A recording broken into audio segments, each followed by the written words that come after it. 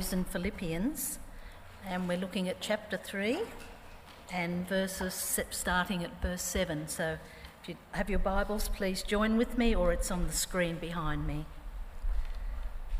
So we begin at verse 7. But whatever were gains to me, I now consider loss for the sake of Christ. What is more, I consider everything a loss because of the surpassing worth of knowing Jesus Christ my Lord, for whose sake I have lost all things.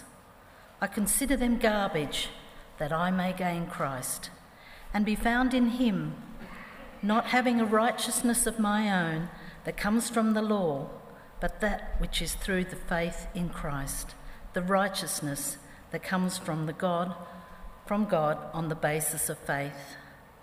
I want to know Christ, yes, to know the power of his resurrection and participation in his sufferings, become like him in his death, and so somehow attaining to the resurrection from the dead. Not that I have already obtained all this or have already arrived at my goal, but I press on to take hold of that for which Christ Jesus took hold of me. Brothers and sisters, I do not consider myself yet to have taken hold of it, but one thing I do, forgetting what is behind and straining toward what is ahead.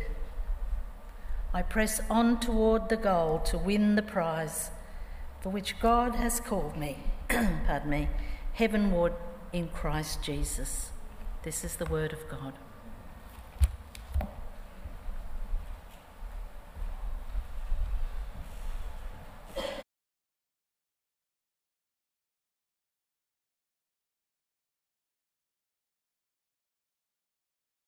Great to be back with God's people who I love and just have a great burden for. Wonderful to be here again with you this morning. In Philippians, we encounter a man who has been completely overtaken by the gospel. It's hard to read Philippians and not feel the intensity and the passion of the Apostle Paul's faith just oozing through the pages of Scripture, is it not? Proclaiming the good news of Jesus Christ was Paul's life work. The gospel had radically touched every inch of his life and significantly changed his focus and his priorities. He had signed up to an unending season pass of supporting, cheering, sharing, and promoting the gospel of Christ. And nothing would deter him from this, not even chains. In fact, unsurprisingly, in Paul's case, when he is in chains, the gospel is furthered and advanced. No circumstance could prevent Paul from preaching the gospel of Christ. As he writes, or more correctly dictates, his letter to the Philippians, a church he has a great personal and pastoral concern for and affection for, Paul is awaiting trial in prison.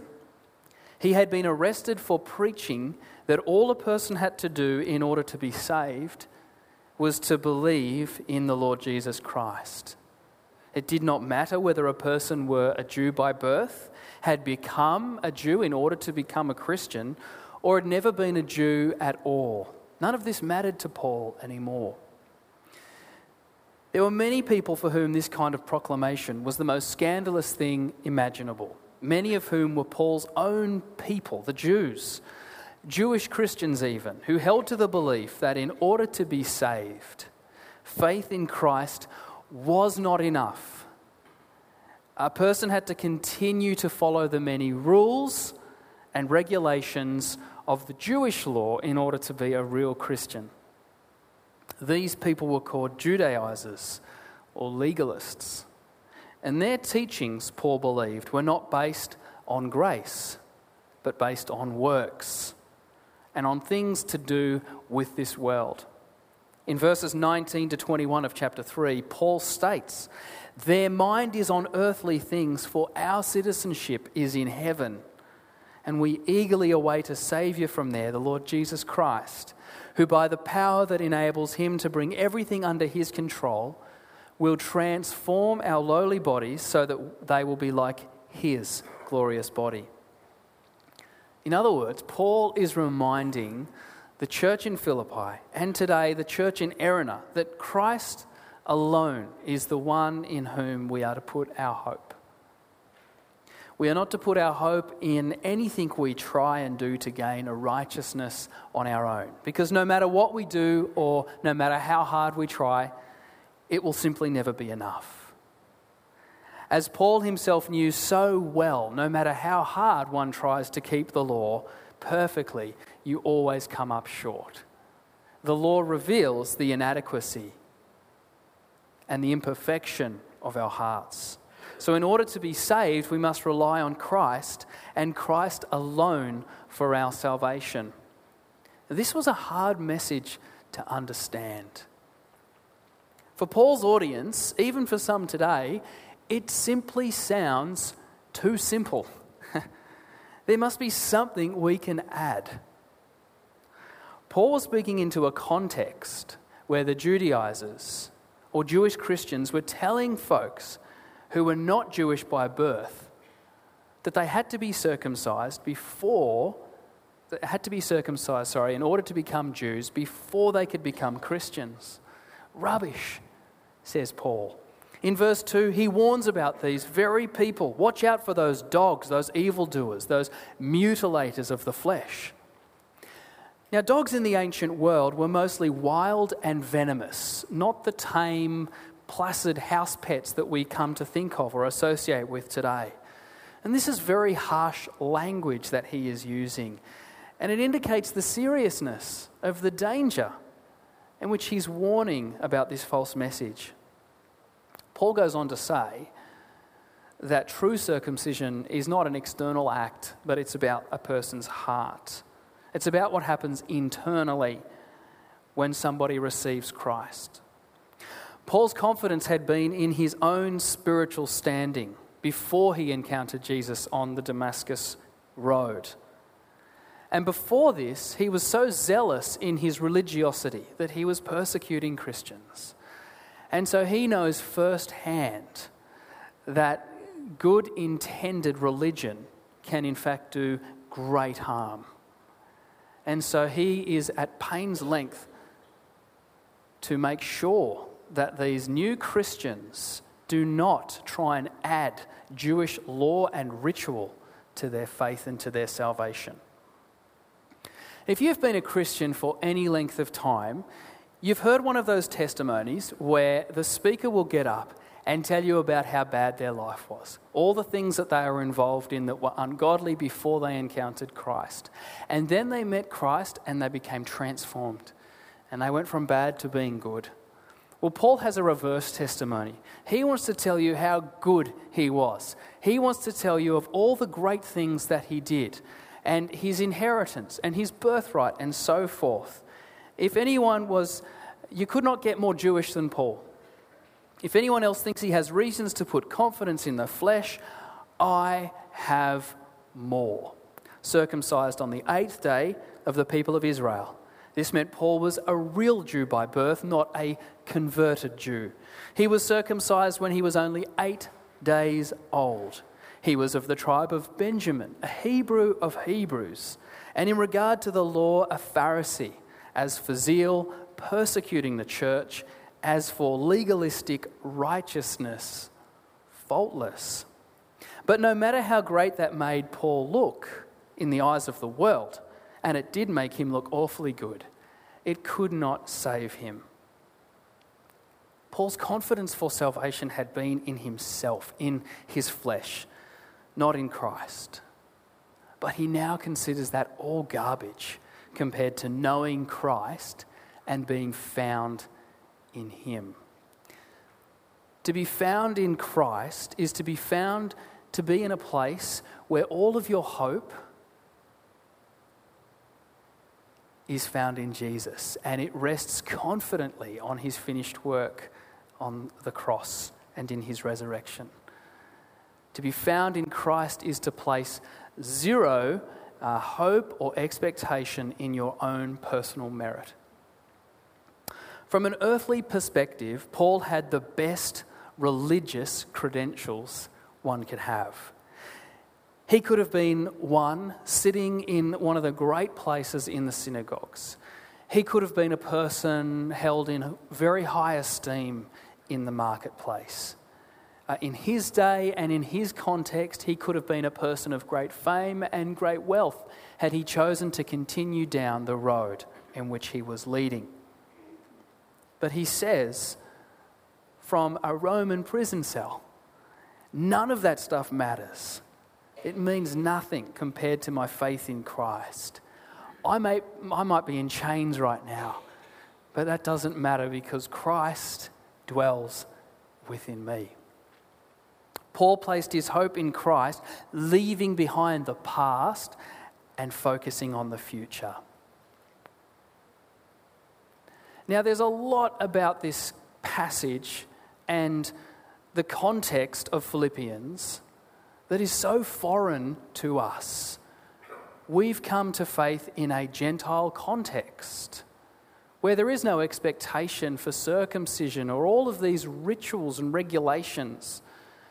And religion is not mixed up with the law and the marketplace as much as it used to be in Paul's day.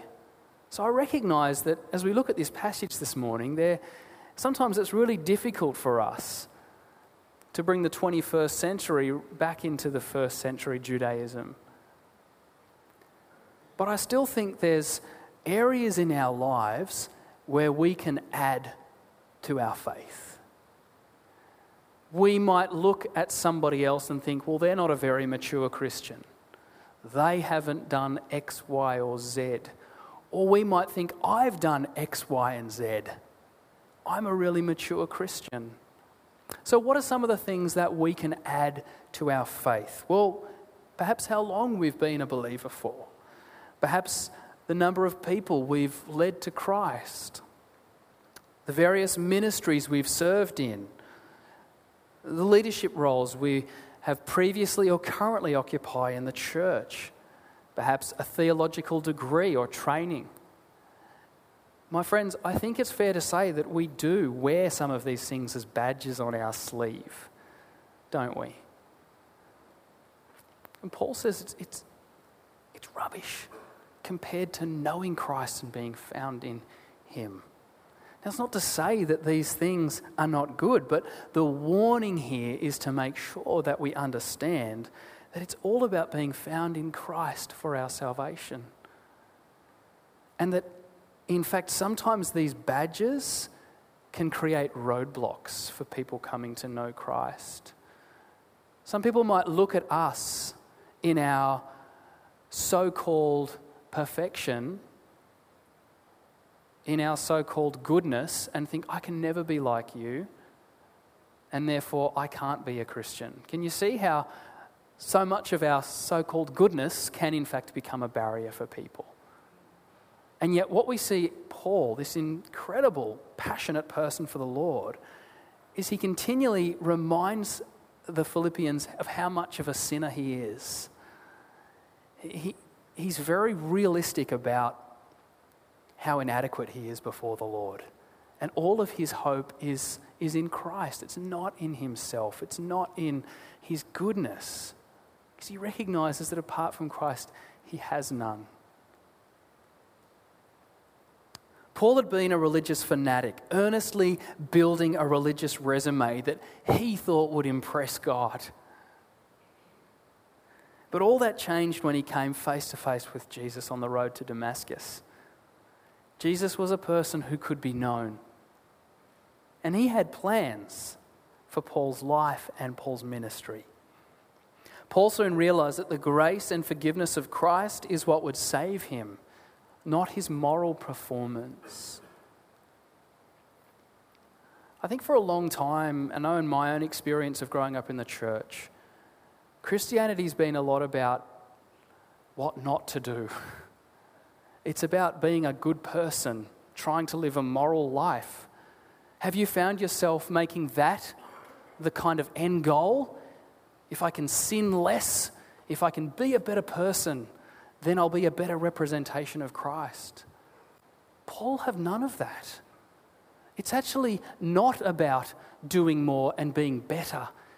It's actually about being more submitted and more obedient. And they're two very different things, but I think we very easily get them mixed up. Paul wants to demonstrate to the Philippians that if he could reject his past achievements when he submitted to the gospel, then the Philippians likewise can reject this false message, this false doctrine that they are being taught, and having the opportunity to compromise in their faith in order to be saved. Paul understood and wanted this church that he had a pastoral burden for to understand that Christianity is all about relationship, not religion. And we've heard that phrase many times before, haven't we? That's the big shift that took place for Paul. You know, he was very religious, and all of his hope and his trust was in religion because he could control that. But a relationship's very different. Paul speaks about knowing Christ. We speak about knowing Christ in our mission statement. What does it mean to truly know Christ? As one who had so much going for him from a religious, worldly perspective, writing from prison, Paul is able to say, I consider everything a loss compared to the surpassing worth of knowing Christ Jesus, my Lord, for whom I have lost all things. I consider them garbage that I may gain Christ and be found in him, not having a righteousness of my own that comes from the law, but that which is through faith in Christ, the righteousness that comes from God on the basis of faith. What does it mean to truly know Christ? Well, firstly, and you've heard this again before, but there is a significant difference between knowing about someone and actually knowing them personally. It is entirely possible to read, study, and learn a great deal about Jesus and be an expert in all that he said and did without actually knowing him. I love to read biographies, and I have 2 bookshelf rows full of them. I've learnt a lot about Steve Waugh, Nelson Mandela, John Howard, Sting, Peter Cosgrove, and Richard Glover. But I don't know any of them personally. And if I tried to convince any of them that I knew them, they would laugh at me. They don't know me from a bar of soap. There's a big difference between knowing about someone and actually knowing and being known by them. Knowing Christ is often understood as having a personal relationship with the Lord, about engaging in a daily walk with him where you experience his presence and his peace and his power in your life. Is that your understanding of what it is to know Christ? Well, that's true. To know Christ is to pray to him and to walk with him and to live in the power of his Spirit day by day life. But there is a danger when we make knowing Christ simply about that relational aspect. The biblical understanding of what it is to know God is to know his will and to do his will. That's what it means to know God. With this understanding in view, obedience to the Lord's will then is the true measure of how well a person knows the Lord. It's not about how much you know about. It's about how obedient you are to. To know the Lord is to live in faithfulness to his word day by day. So you're not just someone who reads the word, but you're actually someone who lives the word. At times, obedience can be a joy as we live in the wisdom of God's goodness and grace. God's plans for our lives are good plans. And when we seek to live our lives in accordance to God's plans, that can be a joy and a delight. But there are also times when being obedient to God's will is incredibly hard and incredibly costly. Paul will speak about wanting to join Christ in his suffering, even to death. Many of the disciples were martyred for their faith. Many Christians down through the ages, being obedient to God's will has cost them their lives. Now, for you and I, that's not a reality we face today. But when it comes to obedience to God's will, I want to ask, where is the cost factor for us?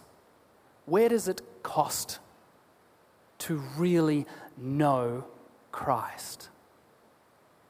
If there is no cost in knowing Christ, how obedient are we being to his will?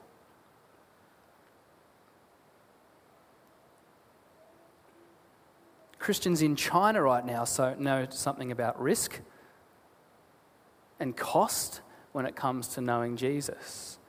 And I just wonder, where is that risk or that cost for us when it comes to knowing Christ? Could it be that we're not placing ourselves in any scenarios or situations where our faith is either challenged or put to the test? Could it be that we are too afraid to share about Jesus? And therefore, again, we're just eliminating risk and eliminating cost and dwelling in safety. Knowing Christ, experiencing meaningful relationship with him, walking with him, understanding his will and seeking to live obediently to that will became the singular focus for Paul's life. He had one single-minded goal. I want to know Christ and the power of his resurrection. I want to know Christ. I want to walk with Christ. I want to talk with him. I want to listen to him. I want to hear his word. I want to obey him. Is this our single-minded goal as well? Does Christ have all of us or just part of us? Has it been your experience that the longer you've been a Christian, the more complacent you become in your faith? Do you find yourself living more and more in past Christian experiences, thinking back to those good old days when your passion for the Lord was fresh and your desire to serve him was red hot? Do you find yourself, when you're in a group and have the opportunity to share, telling stories from years gone by? But where are the present day stories?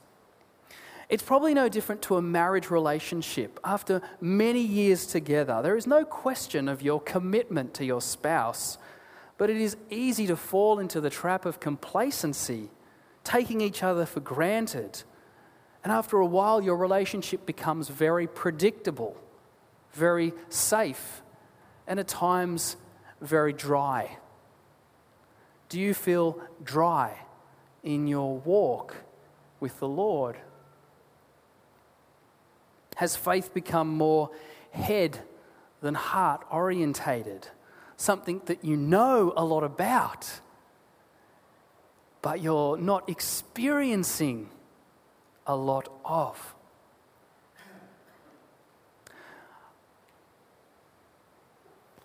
On our way up to Brisbane, we drove past Wet and Wild. And this took me back to a place. When Bronnie and I were on our honeymoon, we went to Wet and Wild. And I actually spent a lot of our holiday thinking about the past, thinking about those early days, thinking about how wonderful it was. I have to be careful here. When there was less responsibility in our lives, when we just had time together freely and easily, when having an adult conversation uninterrupted was really easy to do, and we had more energy. And I found myself kind of just longing to go back to that place. Now, what happens when we dwell in that place? What does that do to the present? it can actually make us really unsatisfied with the present. And so I had to catch myself and say, well, Joel, what are you doing now and what are you doing in the future to cultivate a great, dynamic, loving, romantic marriage? Because the past is in the past. And the same is true with our walk with Christ. Many of us have become so reliant and so complacent on our past years. Maybe the past years of good ministry work that we did. But again, in that situation, we're tying up our hope in what we did. You see, if our relationship with Christ is always about being submitted to His will, and it's about truly knowing Him, then it shouldn't matter what happened in the past, because it's all about what happens today. It's about what happens now. Paul refuses to rely on past experiences. Looking back certainly has a place in helping us plan for the future, but we're not to dwell there. In terms of growth and maturity, it's all about the future. It's all about today. So let me ask, what does the future hold for you and Jesus? What does the future hold for you and Jesus? What is your plan for spiritual growth and maturity? Do you have one? Do you even have a conviction that you need to continue growing? I wonder how we might seek to cultivate new and fresh ways to reconnect and rekindle a renewed sense of passion and enthusiasm for the Lord. And as I look around this room, I recognise that there is so much wisdom and experience to share. Some of you more mature Christians, you have so much to share with us about what you've done during those dry times and those dry seasons in your walk with Christ. What have you done to rekindle that passion, that fire in your heart? We want to hear those stories. Help us. On the top of my head, here are just a few basic suggestions as to how we might seek to rekindle that passion for Christ. How we might become more future-orientated rather than past-orientated. Perhaps reading the Scriptures has become a fairly dry and bland experience, maybe even a non-existent experience for you. Perhaps you could try a new version of the Scriptures. You might find the words coming to you in a fresh and a new way. Maybe you could try going to a different place to pray. Maybe you've been praying in the same place. You could actually carve out some time or go to a different place. Sometimes just a change of physical environment can actually make a big difference. What about silence?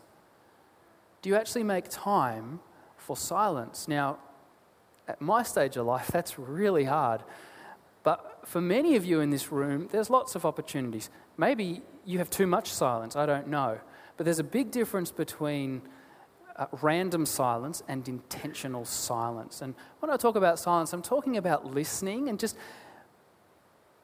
creating a space and a posture where you're open to listen. Does that make sense? We live in a very noisy world, don't we? There is just noise all over the shop. There's even noise that comes from objects that can't speak. So what about your environment? Maybe it's very cluttered. It's difficult to listen and hear because you're just surrounded by so many things that make you think all the time. So perhaps creating some silence. What about walking? I know a number of you do this, and I've found it myself. There's something wonderful about walking and praying, just walking in God's creation and just allowing the Holy Spirit to lead and to guide your thoughts as you walk. There's something about that. Maybe you need to stop thinking so much about yourself and start thinking more about others and what their needs are. So at the moment, you might be feeling really discouraged about your faith. Oh, I'm a terrible Christian. I don't do enough. I don't give enough, whatever it might be. Perhaps it's an opportunity and a moment for you to just start focusing on others. Don't worry about what you think about yourself. What actually matters is what God thinks about you, and you're good in God's books if your faith and trust is in Him. So start thinking more about others. Very easy to become consumed with our own needs and our own situation. I hear it and I see it a lot in my own life and in the lives of others. Be a blessing to someone. Encourage someone. Start focusing on other people. We get to a little bit more of the pointy end now. What about obedience? Are you fulfilling God's call upon your life? Now, I think there's a general sense of call that all Christians heed, and then there might also be times when God places a very particular and specific call upon your life. And at times that can come at a great cost, at a great inconvenience, at great risk, and we have a choice if we're going to engage in that or not. Some of us choose to disconnect. But maybe you're standing at a threshold at the moment. There's something that you know God is calling you into or has been calling you to do for some time or to let go of. You've been avoiding it.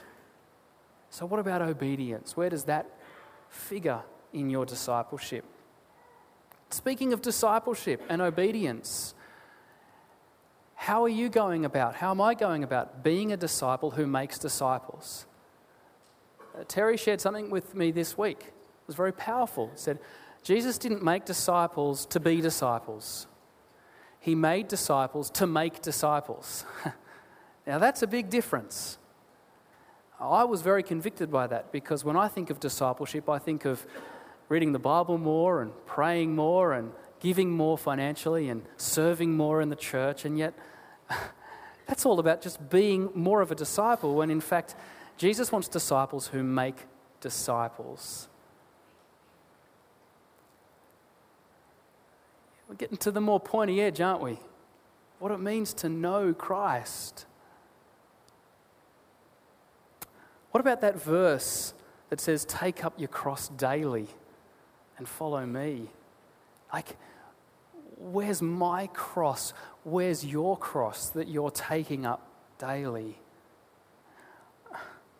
In verses 12 to 13, Paul writes, not that I have already obtained all of this or have arrived at my goal, but I press on to take hold of that for which Christ Jesus took hold of me. Brothers and sisters, I do not consider myself to have taken hold of it. Paul was passionate for the Lord and had a red-hot desire to share the gospel. He was planting churches, seeing conversions take place, writing scriptures, and yet he still felt as though he had a long way to go. See, Christ had taken a hold of him on that road to Damascus, but Paul had not yet fully taken hold of Christ. I find that really helpful language. If you believe in Jesus, he's taken a grip of you. He's got a firm hold of you. But how are you going and how am I going taking a firm grip of him? It takes a lifetime of discipleship, doesn't it?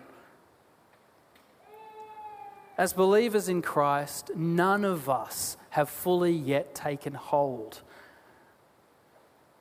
None of us have fully arrived at our potential in Christ.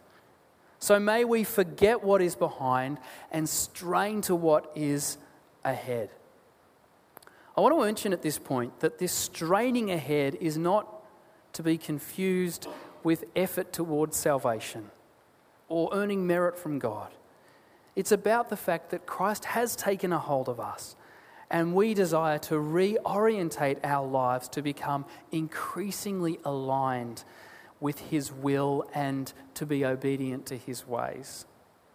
It's not about becoming better. It's about becoming more submitted. We have been called heavenward. We are no longer citizens of this world. I wonder what you and I need to let go of or forget or throw in the garbage bin in order to focus more on Christ and less on the world? I think this requires some serious, disciplined reflection from each of us, doesn't it? Paul draws on the image of a runner striving to win the prize, and he presses on with his eye firmly fixed on that goal. Paul wasn't running to secure his salvation. He knew that Christ had done that for him. Paul ran for the sheer joy of knowing Jesus.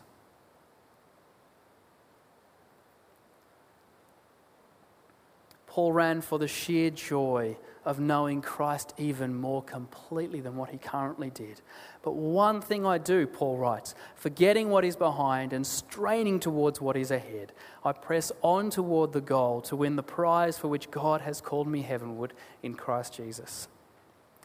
Brothers and sisters, let this be our single-minded goal as well.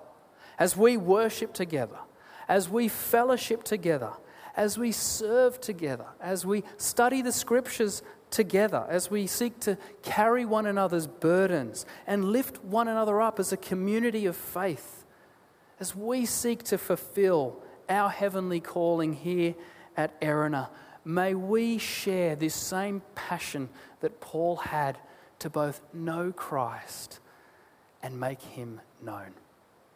Let's pray. Lord Jesus, we come before you this morning with humble hearts, recognizing, Lord, that it is so easy for us as flawed, sinful human beings to get caught up in ourselves, to get caught up in the past. We know, Lord, how easy it is for us to avoid obedience, to avoid things that cause us discomfort and risk and challenge. And yet, your Holy Spirit and the scripture that we read this morning really challenges that within us, both as individuals and also as a church. It's very easy for us as a church, Lord, to become very safe and complacent. But Father, I just pray that by your Holy Spirit, the same Holy Spirit that dwelt in Paul's heart and spurred him on, might too spur us on to greater maturity and greater obedience.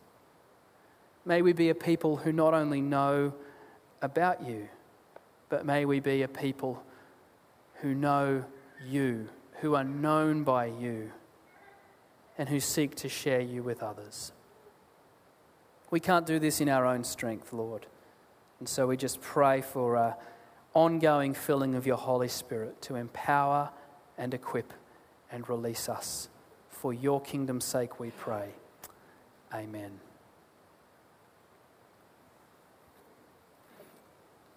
Have you decided to follow Jesus?